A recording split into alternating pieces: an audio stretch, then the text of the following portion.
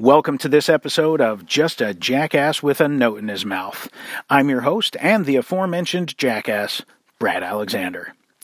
Today, a favorite topic of mine, the politics of religion. Quick disclaimer here, I am not going to in any way, shape, or form try to change your political ideology, okay? Deep sigh of relief, it's all right. Go ahead and let your guard down. It's safe to come in. So, the politics of religion. I listen to politicians talk religion, and I hear religious people talking politics, and it honestly makes me long to hear my dear departed grandmother chew her oatmeal with her teeth out. I'd rather listen to the politics of dancing by reflex on a loop for 8 hours than listen to people mix their politics and religion. And this is not because I think there should be a separation of church and state. I know the Constitution doesn't say that, all right? The government is prohibited from establishing a religion. I know the difference. Don't worry. We're cool. See, my issue with politicians is it typically comes across as pandering to religious folks. Let me talk all churchy so I can get some of them evangelical votes. And those who are believers and are politicians as well, first thing, God bless you, sincerely. That's not an easy task. And then there are some out there who do it and do it well, and do it with integrity, and it's quite impressive. Sometimes we'll see some well-meaning folks break out the Bible and use it as the hammer of morality to smash people upside the head, or just take some liberties with scriptures and take them out of context to further their own agenda. Either way, it's lose-lose. So, as I said, there are some who do serve God and their community, state, and country, and I admire those men and women deeply. On the other side, we have people who are vocal Christians who somehow equate their political views with their faith. They oftentimes become outspoken politically, even to the point of being rude, disrespectful, and hateful. Which, by the way, if you were wondering, none of those aspects are listed in Galatians 5 regarding the fruit of the Spirit. So, you don't need to check. I already checked it for you. And with some, their political views are attacked and they suddenly become the victims of religious persecution. And I just think that's adorable. Anyway, then there are those who think, if they're in a room full of Christians, say at a Bible study, something along those lines, that everyone will agree with their politics. So they say some vicious things about the other side, and maybe a couple of people join in. Pretty soon you got a bash fest going on, and you might notice there's one or two people just kind of sitting quietly. It could be, A, they support the other side, as unimaginable as that could be to some. Are they sure they're even Christians? Or B, it could be they just don't want to talk politics. Maybe they came to a Bible study because they really wanted to study God's Word. Stranger things have happened.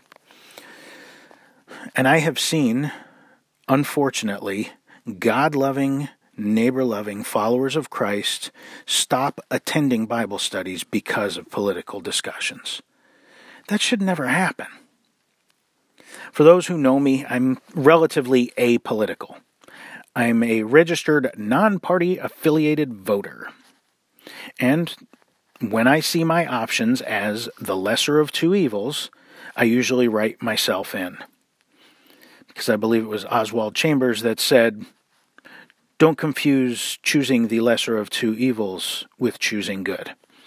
So, just leave that there for you. And typically, when it comes to discussions, I'll play both ends against the middle.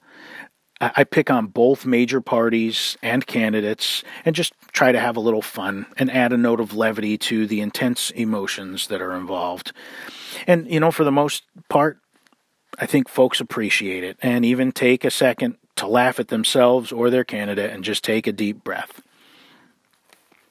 I had an instance where at during the last presidential election. Some of you might remember that one. Quite memorable. Anyway, at one point, people were, it seemed like a lot of folks were so zealous for their candidates, and it was like this good versus evil. It was, God versus Satan, and, Nazis versus America. It just got so crazy. And so I posted a quick note that it felt like to me I needed to tell some adults that there's no such thing as Santa Claus, because they were just so beholden to these candidates. And I got, some good feedback on it, some laughs, and a little bit of back and forth. And then I had one young man who was offended by my post. And he let me know. He told me that it was condescending, and even questioned my faith and compared it to Santa Claus. And it turned into a really good discussion. I was actually pleased about it, because he's a young guy that I really love and admire. He's got a kid, and he's doing his best to take care of his kid. And so I really like this kid. And so we had a good talk. And by the time it was all done, I was able to share the gospel and plant some seeds and let him know that I love him. And we left it off, and we've still been in contact since then, and no hard feelings. We've moved forward. It's all good. But my main point is this to the Christians, to my brothers and sisters: the saved by grace through faith follower of Messiah Jesus Christ, reconciled to God through his sacrifice on the cross. What is the message we have for the world? It's the gospel, right? The message of God so loving the world that he sent his Son. He loved us so much that whosoever believes in him through his Son will not perish, but have everlasting life. I'm not even going to say that's the most important message we have. It's the only message we have that the world needs to hear from us. To the church, the message grows. But to the world, it's all about the gospel. Salvation by grace through faith. The gift God has given to this world. And we're here, the scriptures say, as strangers and aliens. This ain't our home. We are ambassadors of Messiah Jesus, citizens of heaven, the scriptures say. This is not our forever home. 2 Timothy 2, 3 and 4 says that we share in the suffering as good soldiers of Jesus Christ, and that no soldier gets entangled in civilian affairs. I'm telling you, when we're caught up in arguments and debates about our politics and opinions and all that, we're getting entangled in civilian affairs. When we get caught up in these political arguments, we are absolutely entangling ourselves in civilian affairs. Stick to the mission. The biggest problem is when we post our opinions in politics or social media or get into animated debates on those matters, we risk alienating people from hearing the only message that matters, the gospel. And I promise you, I would much prefer people know nothing of my politics and my opinion about stuff, but that they know and hear the gospel from me. Because if my opinion and my politics offend someone and turn them away from hearing the message that I have, that's on me. If the gospel offends them, that's between them and God. And finally, I know that there are concerns within the church that we're going to begin losing rights, being monitored more for offensive speech and offensive teachings. We'll start losing tax-exempt status, and then start facing real persecution and suffering for Christ. And my thought on that is, it's probably exactly what the American church needs. maybe then we'll get back to following the way. Loving God, loving one another, and loving our neighbors. The church in China is thriving. You want to ask them about their religious freedoms?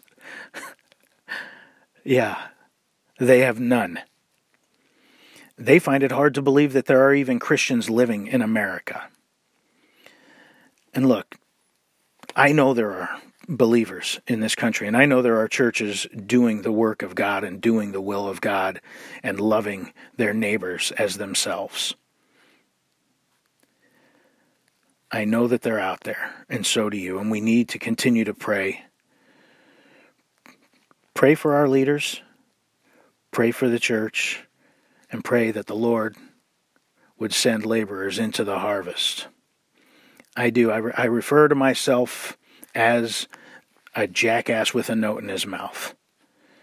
The note that I carry is the gospel. It is the good news of Jesus Christ, and it's the only message that matters. Thanks for giving me your time. God bless. Go out and give him heaven.